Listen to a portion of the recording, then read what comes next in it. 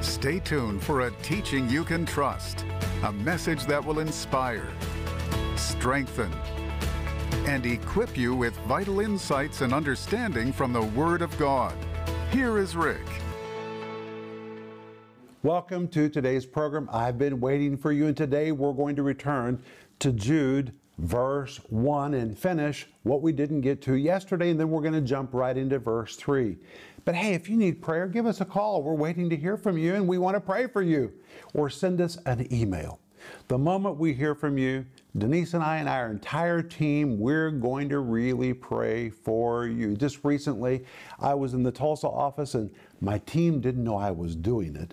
But I was walking through partner care, standing behind people, listening to them as they were praying for people that were reaching out to us. My, it is amazing the prayers of faith that are released when you reach out to our ministry. I assure you, you will be passionately and fervently, really prayed for. So please reach out to us. We believe part of our calling is to pray for you.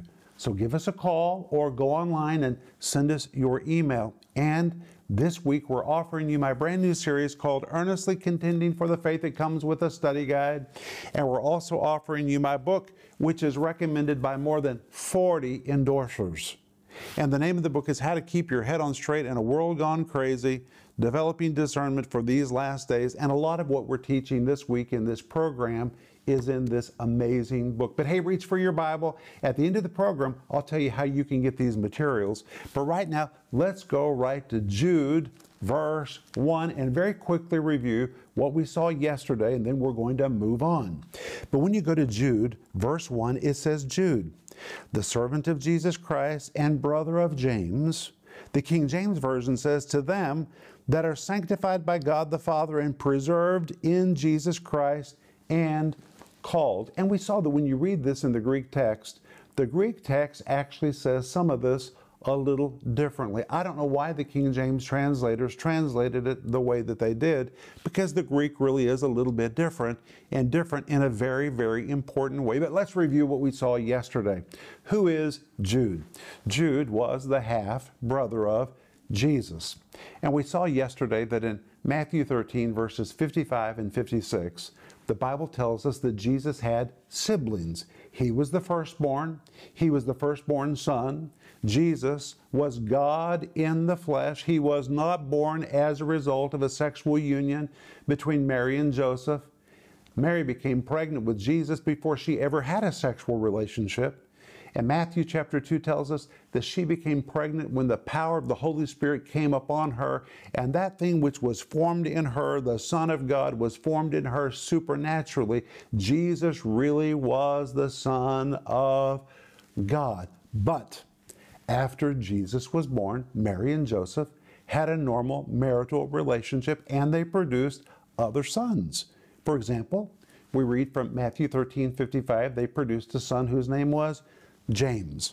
James became the pastor or the leader of the church in Jerusalem and wrote the book of James. After James, they had another son. His name was Joseph, obviously named after his father. Then there was another son whose name was Simon. Then there was another son whose name was Jude. That is the Jude who wrote the book of Jude. And when you read Matthew 13, verse 56, it says Jesus had sisters, and in Greek it is plural, which means there had to be at least two. There may have been more. But when you look at the family of Mary and Joseph, it is so amazing because their firstborn son was God in the flesh. Their secondborn son became James, the leader of the church in Jerusalem, wrote the book of James. Their next son was Joseph. The next son was Simeon or Simon. And the next son was Jude, who wrote the book of Jude. This entire family was called into the ministry along with their sisters. And early records say the sisters married men who were in the ministry. So the entire family was called by God into the ministry. And my friend, I want you to lay hold of the fact that God doesn't just want to do something with you. He wants to do something with you, with your spouse, with your entire family. God just loves to call entire families.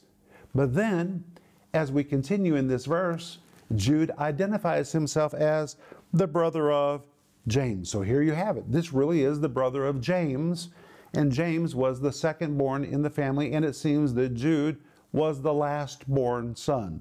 And the word brother here is the word adelphos, which describes two that are born out of the same womb. And here Jude uses this word to say he is the natural born brother of James. He also identifies himself as the servant of Jesus Christ. The servant of Jesus Christ. And the word servant is the word doulos. As I told you yesterday, there are three primary words for servant in the New Testament. First, there's the word diakonos. It's where you get the word deacon, which you find in Acts chapter 6. You know, I grew up in a denomination where the deacons ruled the church. But in fact, the word deacon, the Greek word diakonos, describes high-level servants. They're not to be rulers. They're to be the best servants in the church. Then in the New Testament, there's the word huperetas, which you can find in 1 Corinthians chapter 14, verse 1, where Paul says to the Corinthians, hey guys, if you want to know what to think about us preachers, think of us like this. Think of us as the ministers of Christ. It could be translated, think of us as the servants of Christ. And that is the Greek word huperetas. And the word huperetas described criminals that were judged and condemned to live the balance of their life in the bottom of big shipping galleys. They were chained to a bench, a big oar was put into their hands, and for the rest of their lives, their motto was, row, row, row the boat, and that was their function for the rest of their life. Their job was to row and row and row and row, and to listen to the captain above, who had a big drum, and with his drum he would beat out a rhythm which determined how they were to row the boat. They were listening all the time to the master above and following his instructions so they might row according to his instructions and directions. And because they were rowing the boat moved. If they didn't row, the boat did not move. And that is the word which Paul hilariously uses to describe people like me that are called into the ministry. He says, hey, if you want to understand who we are, we're the ones that God has put down under in the galley of the ship. Our job is not to be a passenger up on deck enjoying the breezes as the ship moves along, but our job is to be down under doing whatever it is the Master asks us to do to keep the church moving. We are the under rowers in the church. And by the way, if we don't do our job, probably the boat will not move. So our task is to grab hold of that oar, accept our calling, listen to the Lord as He gives us instructions, and row accordingly to keep the church moving forward. You need to understand, your pastor may stand on the stage, but my friends, if your pastor doesn't do what he does 7 days a week, it is likely the church won't have much movement. Everyone called into the ministry, their job is to row the boat. And I don't know what is your particular assignment in the church, but you need to understand you're also called to be an under-rower. If you're in the nursery, if you are a deacon, if you serve on an evangelism team, if you serve in a Sunday school class, or if you serve in the worship team, your job is to grab that oar and row accordingly. Do what the Lord has asked you to do, because when you do your part, movement happens in the church. And if people don't do what they're supposed to do, then the church has no forward progress. But that's the word Paul used to describe himself in 1 Corinthians chapter 4, verse 1. We're the under-rowers. We're the guys who are rowing the boat to make sure this church keeps moving forward. But now we come to Jude, verse 1, and Jude does not use the word diakonos. He does not use the word huperetas. He uses the word doulos, and the word doulos in the New Testament and in secular Greek of that time was the most abject term for a slave. Now, sometimes people say, well, I'm not a slave, I'm a son of God. Of course you're a son of God. That's a position that God has bestowed upon you. We are, behold, the Bible tells us in 1 John, behold, we are the sons of God. It is an amazing thing that God has bestowed upon us. We've been adopted as His sons. In position, that's who we are. But in attitude, we have to be servants. We have to be willing to do whatever He asks us to do and to live solely to fulfill His will. And that leads us to this word servant in Jude verse 1, the Greek word doulos. It depicts a slave or servant whose will is swallowed up in the will of his master, and he lives for the sole reason to do the bidding and to do the desires of his master, whatever it may be. His job is to faithfully execute anything that his master will ever ask him to do. And now Jude uses that word to describe himself. And as I told you yesterday, he could have leveraged who he was by saying, Jude, the half-brother of Jesus. But that's not what he did. He said, Jude, the servant of Jesus Christ. Jude, I'm one sold out to do His will. I'm going to do whatever He asks me to do, wherever it is. I'll go wherever He says. I'll say whatever He tells me to say. My task is to faithfully execute any assignment He ever gives to me. And even though we are sons and daughters of God, in attitude, we have to be servants. That's how Denise and I have lived our life. That's what we've taught our sons.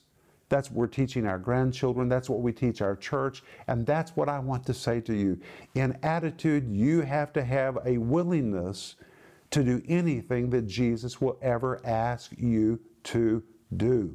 Say amen. That's what a servant does. But then it goes on and it says, Jude, the servant of Jesus Christ and the brother of James, the natural-born brother of James, to them that are sanctified by God the Father and preserved in Jesus Christ and called. Then in verse 2 he says, mercy unto you and peace and love be multiplied. Let's look at this. First of all, he says, to them that are sanctified by God the Father. But guess what? The Greek text absolutely does not say that, and I don't know how the King James translators ever even translated it like that. The Greek actually says, to them that are in God. I'm going to read to you from my notes. The word in is a little preposition, which means in, inside, located inside of, and gives the impression of one that is permanently located in the interior of a particular sphere and who operates inside the sphere where he has been permanently located. He's describing us being in Christ. We are in Christ. We are deeply embedded in Christ, and this means we who are in Christ are in a new spiritual location, and we must make it our objective for this truth to become our experiential reality. That is amazing. We are deeply embedded inside Jesus. The enemy cannot touch us because we are in Him. And there's something else very important.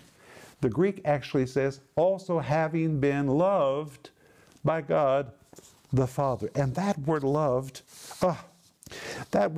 is the Greek word agape, which describes a love so profound that it knows no limits, it knows no boundaries to what it will do to reach out to the one that it loves. And that's why we find this word used in John 3:16, for God so loved. It doesn't just say God loved, it says God so loved. It was so profound. He knew no limitations, no boundaries. There was nothing that He would not do to express this love and to do something to change our lost condition. That's the kind of love that God had for me. That's the kind of love that God has for you. God loved you. He cherished you so much that He was compelled to do something for you. And what did He do? He saved you. He saved you. He called you. And He placed you in Christ, the little Greek word in, the preposition, which means He deeply embedded you inside Jesus. And my friends, I want you to know you are deeply embedded inside Christ. That is just amazing. And it says preserved. We are the preserved.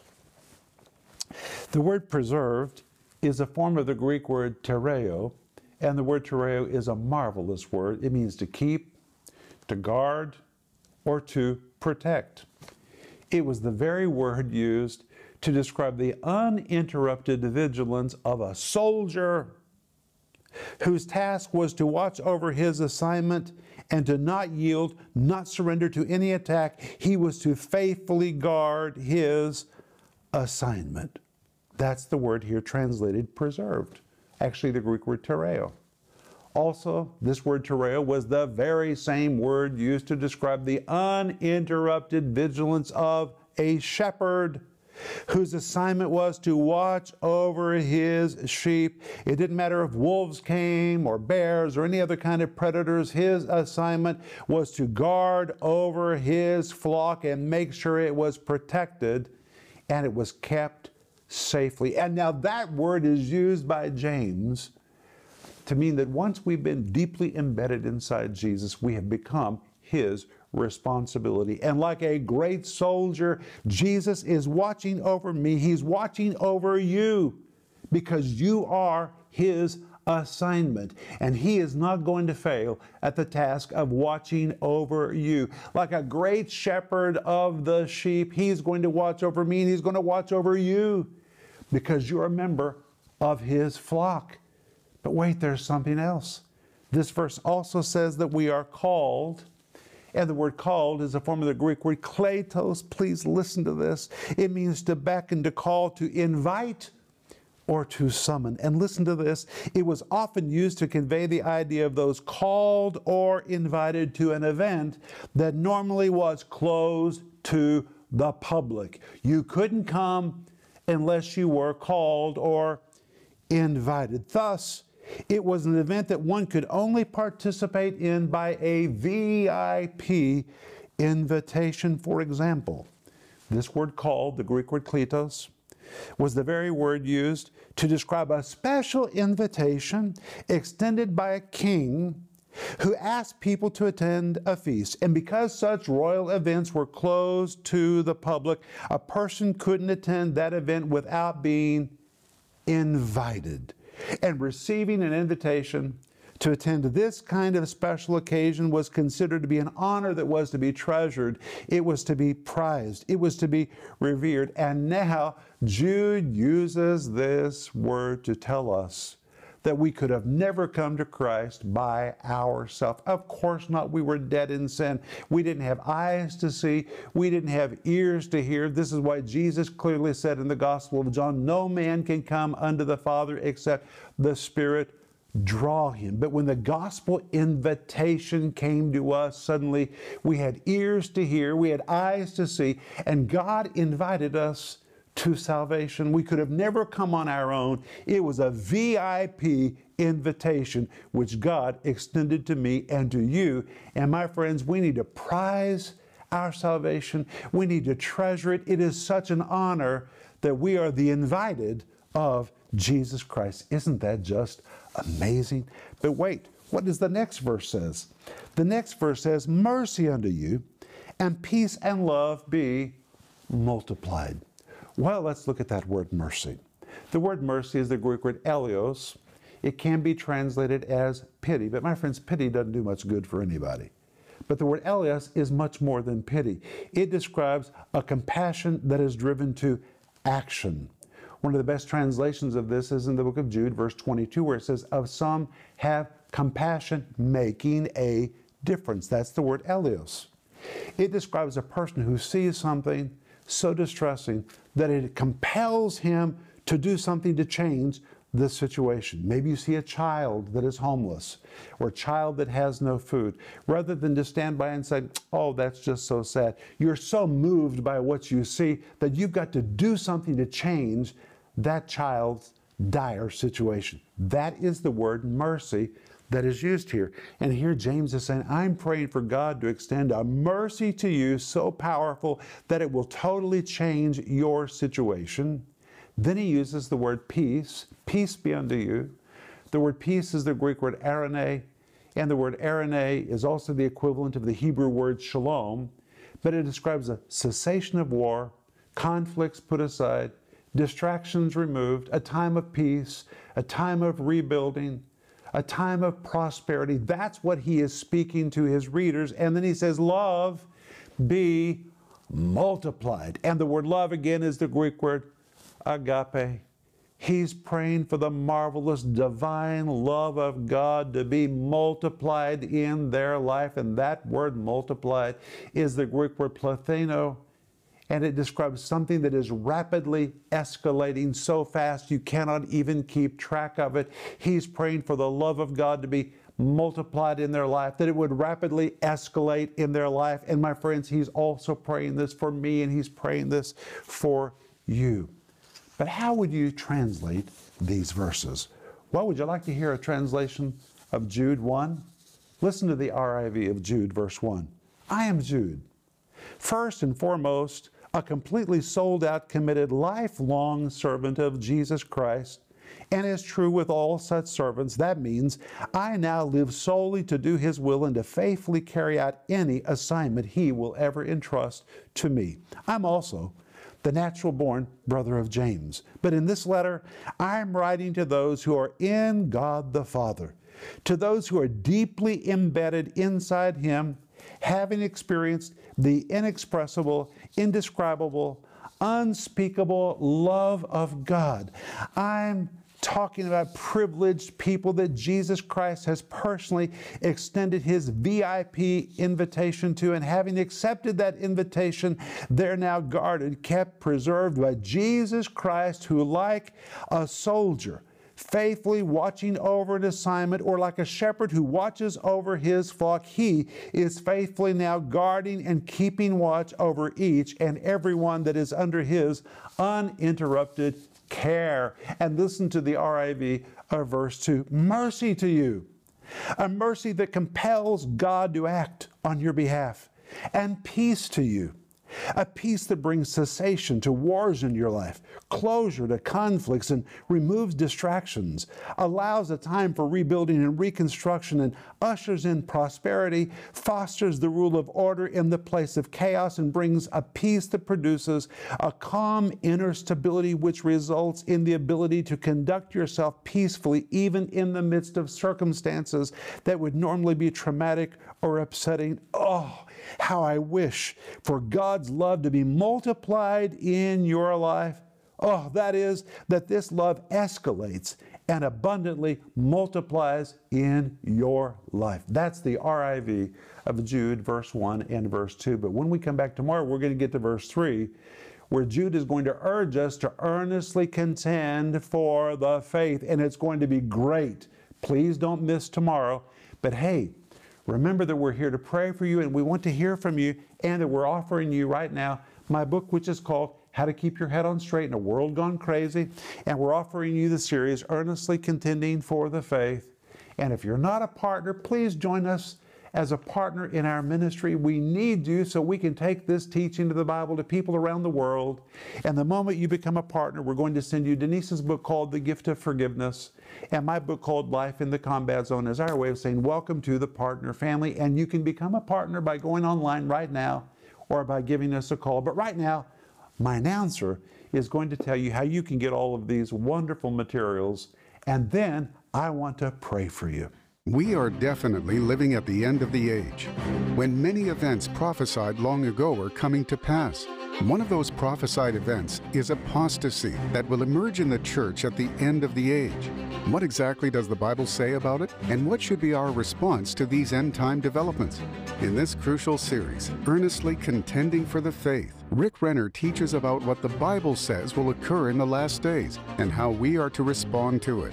If your desire is to stay on track with God and to stay rooted in His Word, then this is a series you will need to hear again and again so you can get these truths deep into your heart.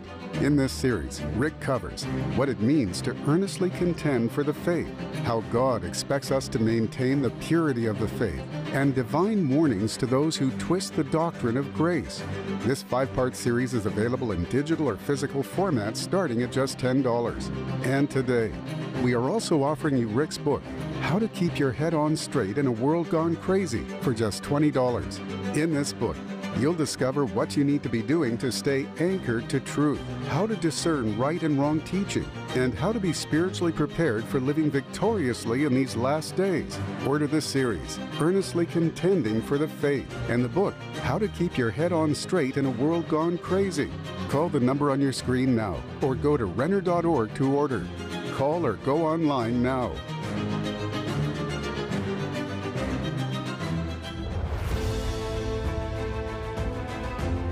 Friends, this is Rick Renner, and I'm standing inside what's going to be the new studio in our TV studio in Moscow. You have given to make this happen.